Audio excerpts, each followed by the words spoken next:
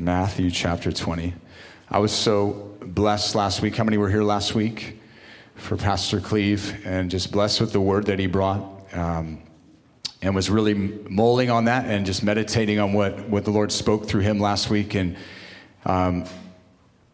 where he wants to go this week. And he went through Luke chapter 14. And the word, if you didn't get to hear it last week, was this house shall be full.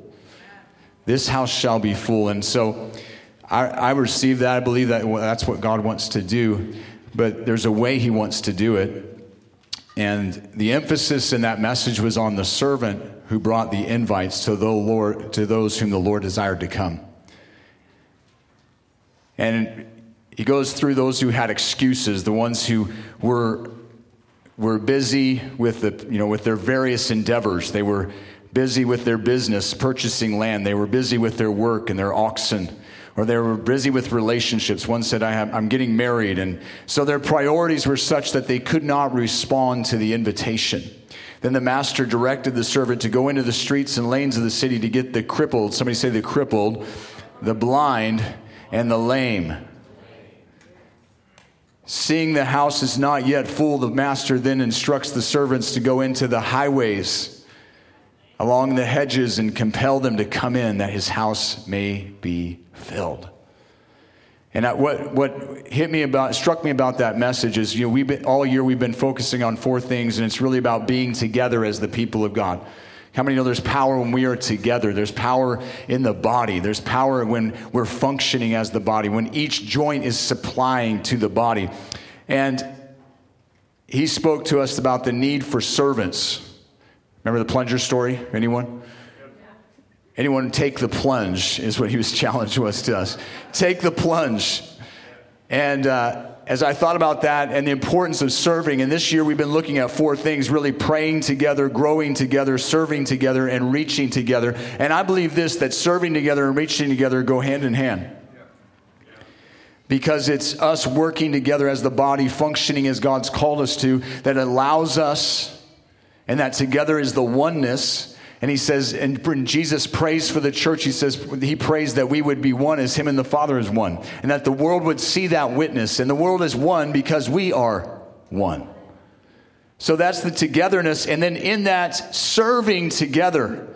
And so I've been really meditating all week on the heart of the servant. And the message this morning is the high calling to serve. The high calling to serve. And I think there's some things that we have to get straight in our mind and in our heart concerning what it means to serve God, because how many know we bring mindsets, we bring things into our Christian walk that belong in Egypt. The work of God in our lives was he takes us out of Egypt, he takes us out of the world, but then he does a work of taking the world out of us.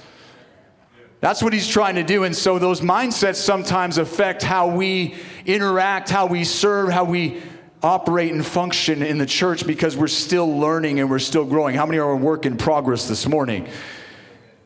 So we read in Matthew chapter 20, and before we get there, I want to say this. If we're going to be servants and be who God's called us to be, there's a few things we need to understand. And first, it's to fulfill the high calling of God, we must understand right ambitions for serving him, the cost of serving him, and his standard for serving. Right ambitions, the cost, and his standard for serving. What that looks like. So it says, we start in chapter 20, verse 20.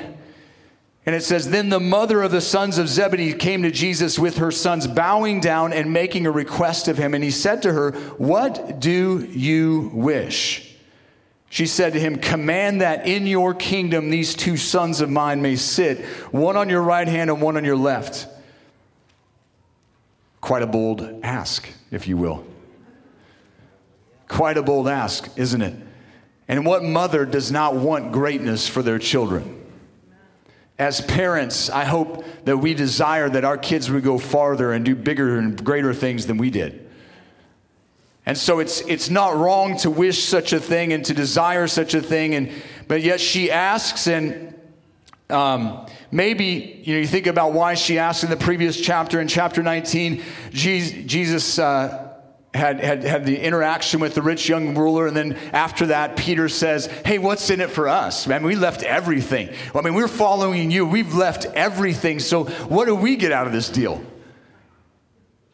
And Jesus actually responds and he says, for those who have left women and your families and your households and all these things, he says, they'll receive in the regeneration, he says, you 12 will rule on the thrones over the 12 tribes of Israel. And so she might have heard this and said, okay, if these guys are going to rule with Jesus, then I want my 2 sons to have the privileged position. Come on. I want them to have the right and the left hand. I want them to be second and third. I want the best for them. And so we can look at how she asked and what she asked. And, and in the account in Mark, it actually says that the 2 sons actually asked. So it was a trio asking this question to Jesus, which is why he responds to the sons as well. And then we have to see who's asking. The scripture tells us that it's Salome, who was the wife of Zebedee, and it was her 2 sons. And some say it's likely that she was Mary's sister. So there was a family connection here in the ask. A family connection that he's asked, if that's the case, then she's asking her nephew for some favor. And this is where she's at. And who knows, maybe the family connection will work in her favor. Who knows? After all, it's quite often about who you know. Come on. And your connection that gets you favor. But there are good and there are bad ambitions, and that's what I want to talk to first this morning. Is that one, there's high ambitions, and there's such thing as selfish ambition and there's godly ambition. I think it's important that we understand the difference. Selfish ambition and godly ambition. Ambition can be used for good things. How many know when somebody sees a need and they see a cause for the kingdom of God and they get an ambition that God puts in their heart to do something about it, that's a good thing. When we see an injustice, when we see something and God puts a vision and a plan in your heart and something to address that thing, then that's a good ambition. In fact, Paul said, he who desires to be a bishop desires a good thing. And so there's a good desire to fulfill the call of God. And I would say our greatest godly ambition is to be and fulfill the purpose of God and be who he's called us to be. No extra, no less, but to be who God's called us to be. Because what the work that God is doing in your life is to conform you to the image of his Son, Jesus Christ. And make us look like him and make us reflect him in our life and in who we are. And so there's this other side. There's this other side in us that wants to seek thrones. Come on, don't get quiet this morning. That seeks thrones. And it speaks to our desire to rise to top positions. The way of the world is to leap up the corporate ladder. Come on, I live in that world as well. At any cost, force your way to the top. I've seen the chaos and the collateral damage that exists when people live this way selfishly. And so even though we are in the world, come on, church, we're not of the world. So you can be in a secular job, you can be ministering wherever you're at, and you can be a witness and a testimony to the goodness of God, but it's also a testimony to the character and who he is. In that workplace, in that environment that you find yourself in. You see, her request was for honor, favor, and recognition, but not for employment. Did you hear that part? Not for employment. Honor, recognition, and favor, but not for employment. The glory without the suffering. The glory without the suffering. And I'm hitting some things this morning, church, because here's what we're dealing with in Western culture Christianity. A crossless Christianity. A crossless Christianity. Christ-centered because we love what Jesus gives us and we love the benefits of the gospel. Come on, how many? We cannot forget all the benefits. He heals all our diseases. He forgives all our iniquities. He crowns my life with loving kindness. Come on, I've got some benefits in the kingdom of God, and that's a good thing. But there's a price There's a cost to be a disciple, a follower of Jesus, to take up your cross and to follow him, to deny yourself. And this message is lacking. It's lacking. What we have is many times a Christ-centered but crossless Christianity, one that does not embrace the suffering and the dying to self and living the crucified life. Because that looks quite different than the world with its selfish ambition. There's nothing wrong with desiring success, but make sure you desire the right success. Make sure the success is defined by God's measure, not man's. Because sometimes we're moving the needle, and the needle's being moved without knowing it. And selfish ambition gets the best of us. And all of us in this room at some time or another have had to struggle with this. All of us, denying yourself is not a one-time event. It's not a one-time. You didn't just go to the altar and I denied myself 3 weeks ago and I'm good. You are waking up every moment, every minute of the day. There's attitudes, there's thoughts, there's things in yourself that just go awry, and you just have to go, nope, I'm going to submit to God. I'm going to deny myself in this moment, and I'm going to submit to him. I'm going to take up my cross. Selfish ambition is deadly. It says in James chapter 3, verses 14 through 16, he says, "But if you have bitter jealousy and selfish ambition in your heart, do not be arrogant and so lie against the truth. This wisdom is not that which comes down from above, but is," somebody say, earthly, "natural, and demonic." Man, there's so many things that are wrapped in such a way they just look good and they sound good, don't they? The world's ideas, the world's thoughts, they just, ooh, that sounds good. That makes sense to me, those 12 steps or whatever it may be, to a better life. Now, I'm not talking about recovery. I'm talking about we want a step that gets us to this thing instead of embracing the crucified life. For where jealousy and selfish ambition exists, I want you to see this. There is disorder in every evil thing. Whew. I've probably shared this before, but it's worth repeating. Selfish ambition, the word in the Greek is erithia, and it refers to electioneering or intriguing for office. Yes. Just let that one sink in. Salome is in, electioneering for, my sons are going to get second and third spots.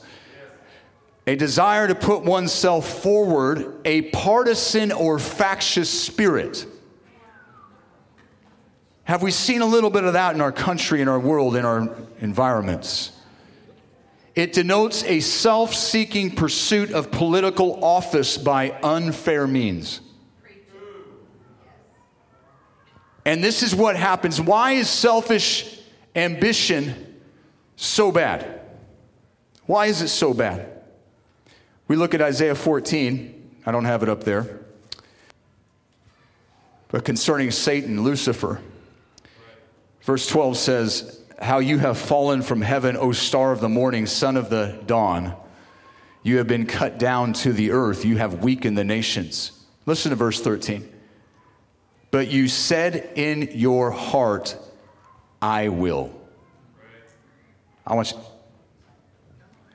will. "I will ascend to heaven.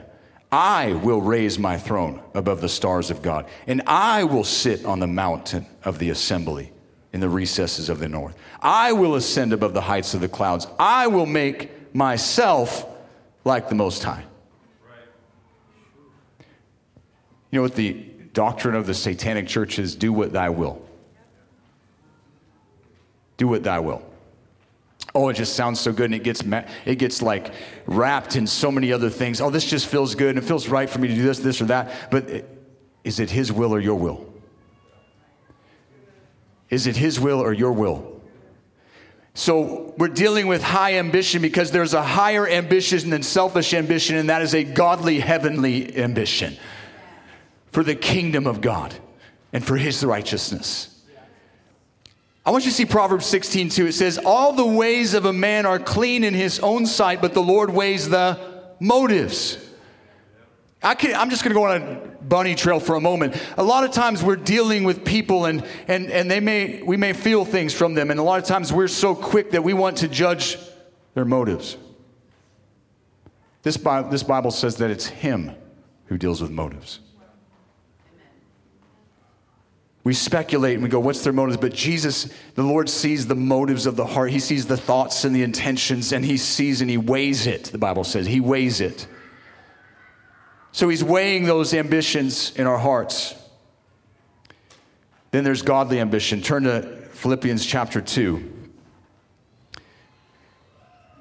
And Paul exhorts the church at Philippi, and he says, make my joy complete by being of the same mind, maintaining the same love, united in spirit, intent on one purpose. I love that. Same mind, same love, same purpose.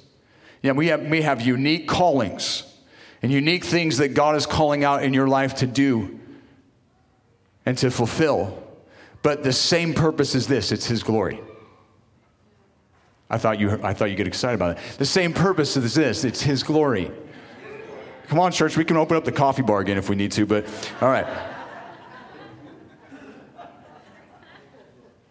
Do nothing from selfishness or empty conceit, but with humility of mind regard one another as more important than yourselves. Do you see that?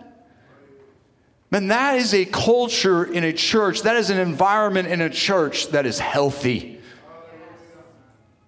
Do nothing from selfishness or empty conceit.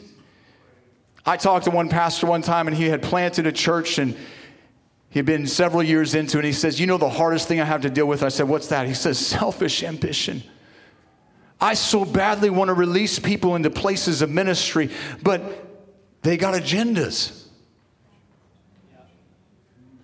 And it's not his agenda. Are you with me? We want to be operating under God's agenda for the ministry he's called us to.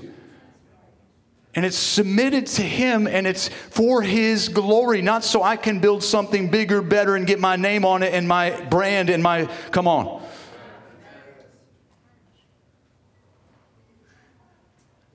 Paul had one brand. It was Jesus Christ and him crucified. That's what he desired. And he says, don't look out merely for your own personal interests. You see, it doesn't say not to look out for your personal interests at all. Come on. Don't read that wrong.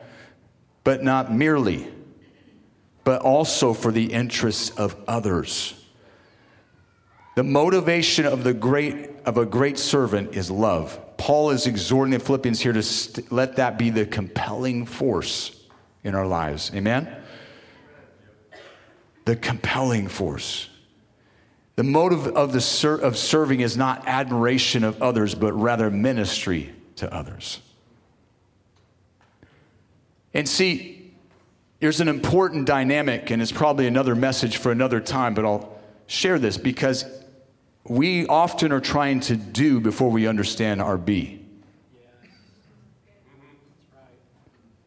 Do you know that God didn't call you a human doing? But see, you've got to get the being part right, the identity of who you are in Christ, secure in his love, secure in his grace, knowing what he's done for you and knowing who he's called you to be and hearing that admiration of the Father that says, this is my son or my daughter in whom I'm well pleased. And then out of that place of acceptance, and then you can do because you're no longer doing to be accepted. That's right. Come on. But you're doing because you're accepted. That's better. All right, detour. Okay. Have this attitude, going on in verse 5 of Philippians 2, he says, have this attitude in yourselves, which was also in Christ Jesus, who, although he existed in the form of God, did not regard equality with God a thing to be grasped, but emptied, somebody say emptied himself, taking the form of a bondservant and being made in the likeness of men. Jesus emptied himself, and that word means that he laid aside his privileges, his position to be what we need him to be what the Father needed him to be. Quite the opposite of what was being sought here. Remember that he had just got done describing to him and foretelling to the disciples what was going to happen. That he was going to be arrested, that he was going to be convicted, that he was going to be condemned, that they were going to beat him and crucify him, and that after 3 days he would rise again. And I don't know if that just went, shoo, missed that. But in that moment, kind of a sensitive moment, the Son of God is telling you of the most critical event in history that's about to take place. Hey, can I be on your throne? With you? Mom, just that, I don't know if it's lack of social awareness or what, but just missing the cues on that one. Jesus is like, did you just hear me? What do you want? Where was I? All right. Jesus, in Matthew 20, 22 and 23, keep going there. He says, you don't know what you're asking, and he challenges them. They didn't yet understand fully the revelation of his mission, of his purpose, and what the Son of God was about to give of himself. And so they're thinking of it from the perspective of worldly kingdoms and worldly arrangements, if you will, that it should be the most privileged spot that I desire. But Jesus answered and said, you do not know what you're asking. Are you able to drink the cup that I am about to drink? And they said to him, we are able. Whew, getting bold now. He said to them, but my cup you shall drink, but to sit on my right and my left is not mine to give, but it is for those to whom whom it has been prepared by my Father. Are you able to drink the cup? You see, they made the same mistake that many of us do. And that is, we underestimate the cost of the request, and we overestimate our own importance. We underestimate the cost of the request, and we overestimate our own importance. Number 2 is the high cost. He's been speaking about his crucifixion and his resurrection that is to come. But the cup really speaks of deep life experience that we have. Deep life experience. And it speaks of, it's a metaphor for the life experience and what God hands to you in that life. And so, what is in your cup? David said, my cup overfloweth. There's good things, there's sorrow, there's things that life come, because he says in John 16:33, he says, in this life you'll have trials and tribulations. That's just part of life. I know we want to skip that part. I know we want to get around that part. We just want to mute that out. You know, we have this program we got connected with at home called VidAngel. Somebody use that? If you're going to watch movies these days, you probably should. But it has filters, and you can take out the bad stuff. And Hollywood just always feels like they need to put a lot of bad stuff in. But we want to do that with life, don't we? Can we just skip that part? Can we just mute that scene or just delete that part? But he says, in this life, because fear not, because I've overcome the world. That's the good news. Praise God. But what's in your cup? Jesus in the Garden of Gethsemane, there, the night before his crucifixion, and says he, in verse 39 of Matthew 26, it says he went a little beyond them and fell on his face and prayed, saying, my Father, if it is possible, let this cup pass from me, yet not as I will, but as, somebody? You will. Just as it wasn't possible for Jesus to fulfill his mission and purpose to atone for the sin and redeem lost humanity without suffering, it is impossible for us as Christ followers who desire to serve him with all our hearts to avoid it. You're in a world that you're going upstream. You're going against the grain. He said, you're going to suffer. All those who desire, Paul says to Timothy, all those who desire to live a godly life will suffer persecution. And why am I speaking this message this morning? Because this is the time we're living in. I believe it's getting elevated. I believe the heat is getting turned up on us, the church. But in the fire, what gets revealed? What's good? What lasts? What's eternal is what gets revealed in the fire. The things that are temporal burn away, but what's eternal remains.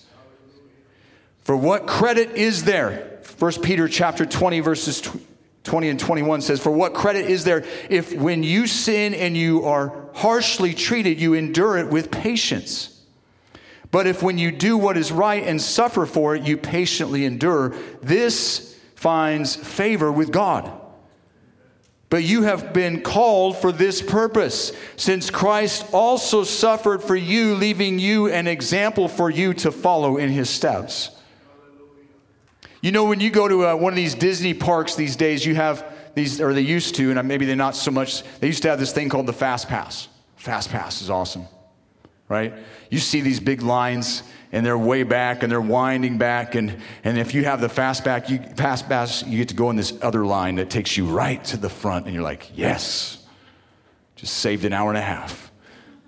You see those wait times, and that Fast Pass is a relief, because you get to where you want to get going faster. And see, sometimes we are looking for the Fast Pass to avoid those huge, slow lines in our life. But he says, patiently endure. Somebody say, patiently endure. For if you patiently endure it, this is what finds favor with God. So endurance is key in this hour. Drinking our cup, it's possible that James and John thought their cup would be something sweet and pleasant, having not grasped yet the suffering that Jesus would endure. I mean, some of you would like to fill that cup with, I don't know, poachy, milkshake. But this cup is a cup of suffering. And so he says, their cups would be different. He turns to them and he says, you know what, you will drink this cup. You definitely will drink this cup. But each one of them would have different cups. James would be the first of the apostles to be a martyr. And John would be the only apostle to not die through martyrdom. But he came as close as possible. Come on. Boiling oil. So he had to endure. His cup was to endure. Some of us, it's a one-time big cup. Others, it's a sippy cup. It's over time. You're like, man, Pastor, you can really fill this church talking about suffering. Praise God. That's how you do it. All right. William Barclay said, it's quite wrong to think that for the Christian life, the cup must always mean the short, sharp, bitter, agonizing struggle of martyrdom. The cup may well be the long routine of the Christian life, with all its daily sacrifice, its daily struggle, and its heartbreaks, and its disappointments, and its tears. Anybody had some of that this morning? There's no one cup for the Christian to drink. His cup may be drunk in one great moment. His cup may be drunk throughout a lifetime of Christian living. Man, I just want to be honest with you this morning, church. It's all not flowers and roses every day. Life's real. We deal with real issues. And in this life we have suffering, but understand that God gives us grace. Somebody say his grace is sufficient. In the midst of it, to drink the cup simply means to follow Christ wherever he may lead and to be like him in any situation life may bring. And I was thinking about, I don't know why, but I had this reminder of 1999, and you guys remember the Columbine tragedy and Rachel Scott. See, her cup was one moment, gun pointed to her head, challenged to deny Christ on that campus that day when 12 students died. And she did not. But even her had endured some stuff before that. There was a story that led to that, of her standing up for Christ, of her reaching out to those lost and hurting people in her school. But that one moment, she was ready to endure. For us, many of us, it's a lifetime. For most of us, it's a lifetime of just figuring out how to navigate the ups and downs, the valleys and the mountains of life. But God's grace is the same through it all. Romans 8:16 and 8 through 18, I'm almost done. The Spirit himself testifies with our spirit that we are children of God, and if children, heirs also. Heirs of God and fellow heirs with Christ. So you just stop there. Praise God. Right? That's so good. Then he goes, if indeed we suffer with him. Finish the sentence, church, all right? So that we may also be glorified with him. But here's the perspective. Oh, I love this.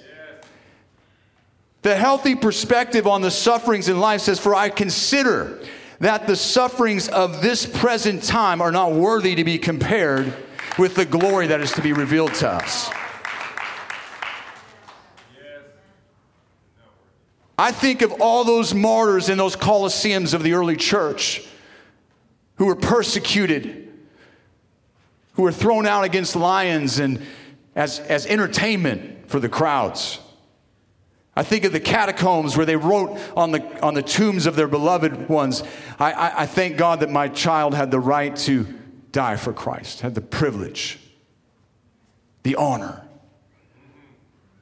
See, we've come a long way since that, church, haven't we? But he says, if we suffer with him, we indeed will be glorified with him. See, in the suffering, there's glory. And then I'm going to finish Matthew 20:24 through 28 says, and hearing this, the 10 became indignant with the two brothers. But Jesus called them to himself and said, you know that the rulers of the Gentiles lord it over them, and their great men exercise authority over them. It is not this way among you, but whoever wishes to become great, somebody say great, among you shall be your servant. And whoever wishes to be among you, first among you, shall be your slave. Just as the Son of Man did not come to be served, but to serve and to give his life a ransom for many. You see, Jesus will take those moments of our tough questions and make them teachable moments about his kingdom. See, I don't fault her for asking the question, because had she not asked, we don't get this. There's things we cannot discover about the kingdom of God unless we ask bold prayers. I'm proud of Jose and his prayer. We need to pray some bold prayers. We need to make some bold asks. And then in those asks, it says in James 4, sometimes we ask amiss. Why? Because we ask because of our selfish motives. But in that relationship with him, he's so loving that he reveals, yeah, you're off here, but here's my kingdom purpose. Here's how you can ask in accordance with my kingdom and my will. Number 3 is the high standard. He says, the Son of Man didn't come to be served. I'm going to teach you a new way of serving that you've never seen before.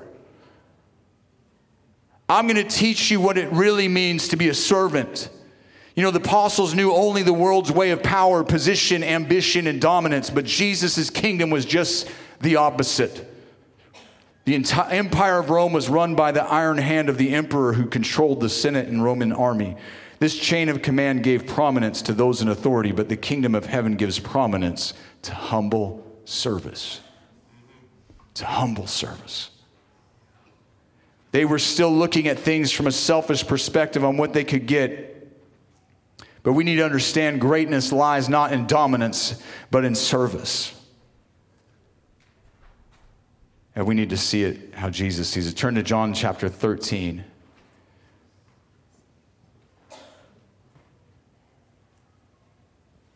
And I love, even leading up to this passage in John 13, what Jesus does here. Because it says at the beginning of John 13, one of the most profound statements.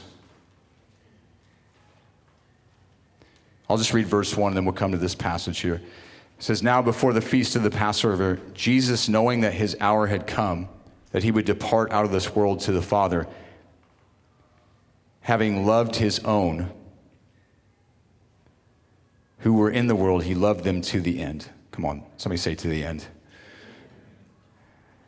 But go down to verse 3, and he says, Jesus, knowing that the Father had given all things into his hands, and that he had come forth from God and was going back to God, got up from supper and laid aside his garments, and taking a towel, he girded himself. I want you to see how profound this is. He knew where he had come from, he knew what he had, and he knew where he was going. And with that, he served. And you see, we need a revelation like that in our lives. Amen. Where we're from, born of above, come on, church. What we have, every spiritual blessing in heavenly places, do we need to go through it? They're the laundry list of things that God has given us. And where we're going. And in that mindset, in that understanding, that revelation, he girded himself. And he says, so when he had washed their feet and taken his garments, in verse 12, and reclined at the table again, he said to them, do you know what I have done to you? You call me teacher and Lord, and you are right, for so I am. If then the Lord and the teacher washed your feet, you also ought to wash one another's feet, for I gave you an example that you also should do as I did to you. That's the example. The other thing, he washed the feet of Peter, knowing he would deny him. He washed the feet of Thomas, knowing he would doubt him. He washed the feet of Judas, knowing he would betray him. Oh, that goes so far beyond our thinking of what servanthood is. To serve those who will deny, who will leave, who will abandon, who will perhaps betray. Jesus did it. He says, this is my example. This is my standard. This is what we've been called to. And he says, and he gave his life as a ransom for many. The suffering servant gave his life to pay the price of redemption so that we who were under the bondage of sin could be liberated from the misery and penalty of our sins. I want you to know this morning the price has been paid, but it must be accepted on his terms. Repenting and turning to him with all your heart and receiving. Believe on the Lord Jesus Christ, and you will be saved. Awesome that Jesus gave himself. Will you stand to your feet this morning? And I just want to pray over you, church, before we take communion.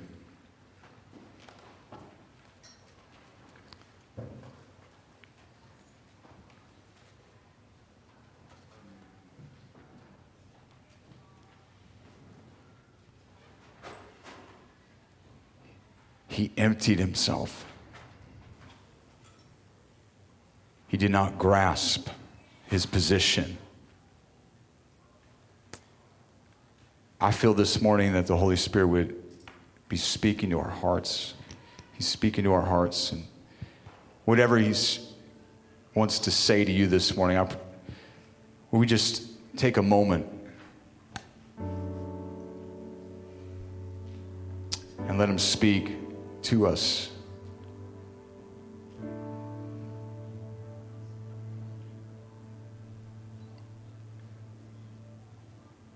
Because I believe in this place there's so many hearts to serve. And maybe this morning the Holy Spirit just needs to adjust the compass a little bit. Maybe the Lord just wants to deal with some ambitions in us that maybe aren't from him. And direct us.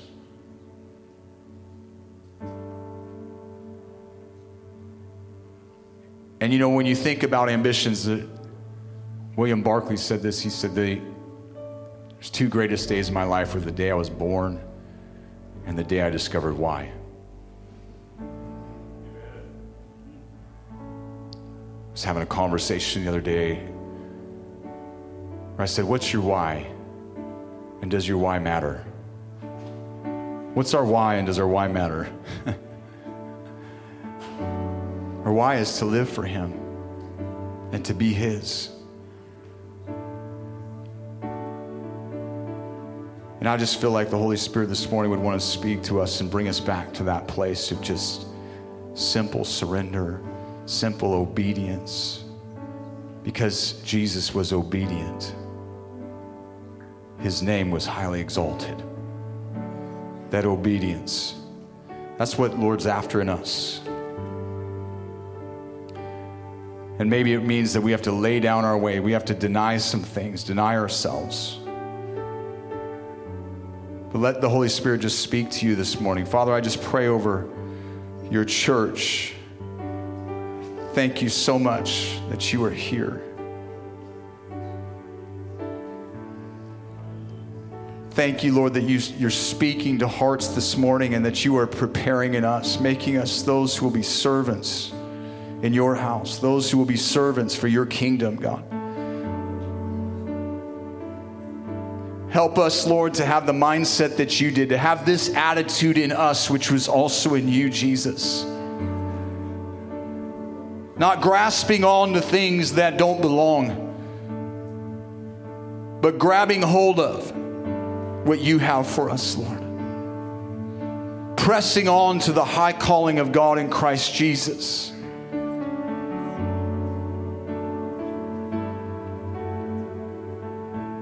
Father, we thank you this morning, Lord. I thank you for awakening hearts. I thank you for speaking to us. If there's anyone in this place and you've never given your life to Jesus Christ, you've never fully committed your life, you need to this morning. You need to respond to his gift of salvation.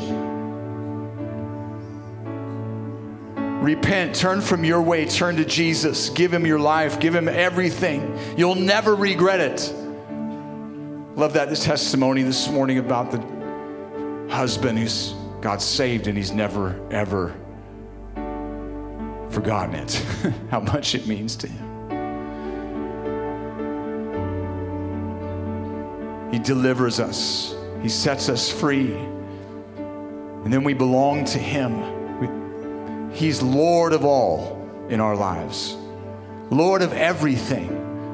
So if that's you, you need to make him Lord. You need to call upon the name of the Lord. The Bible says in Romans 10, it says, if you will confess with your mouth that Jesus is Lord and believe in your heart that God raised him from the dead, you shall be saved. It's that simple, and yet that profound. And yes, it will cost you everything. But it's worth it all. It's worth it all. For I consider that the sufferings of this present time are not worthy to be compared with the glory that is to be revealed to us. Praise you, Jesus.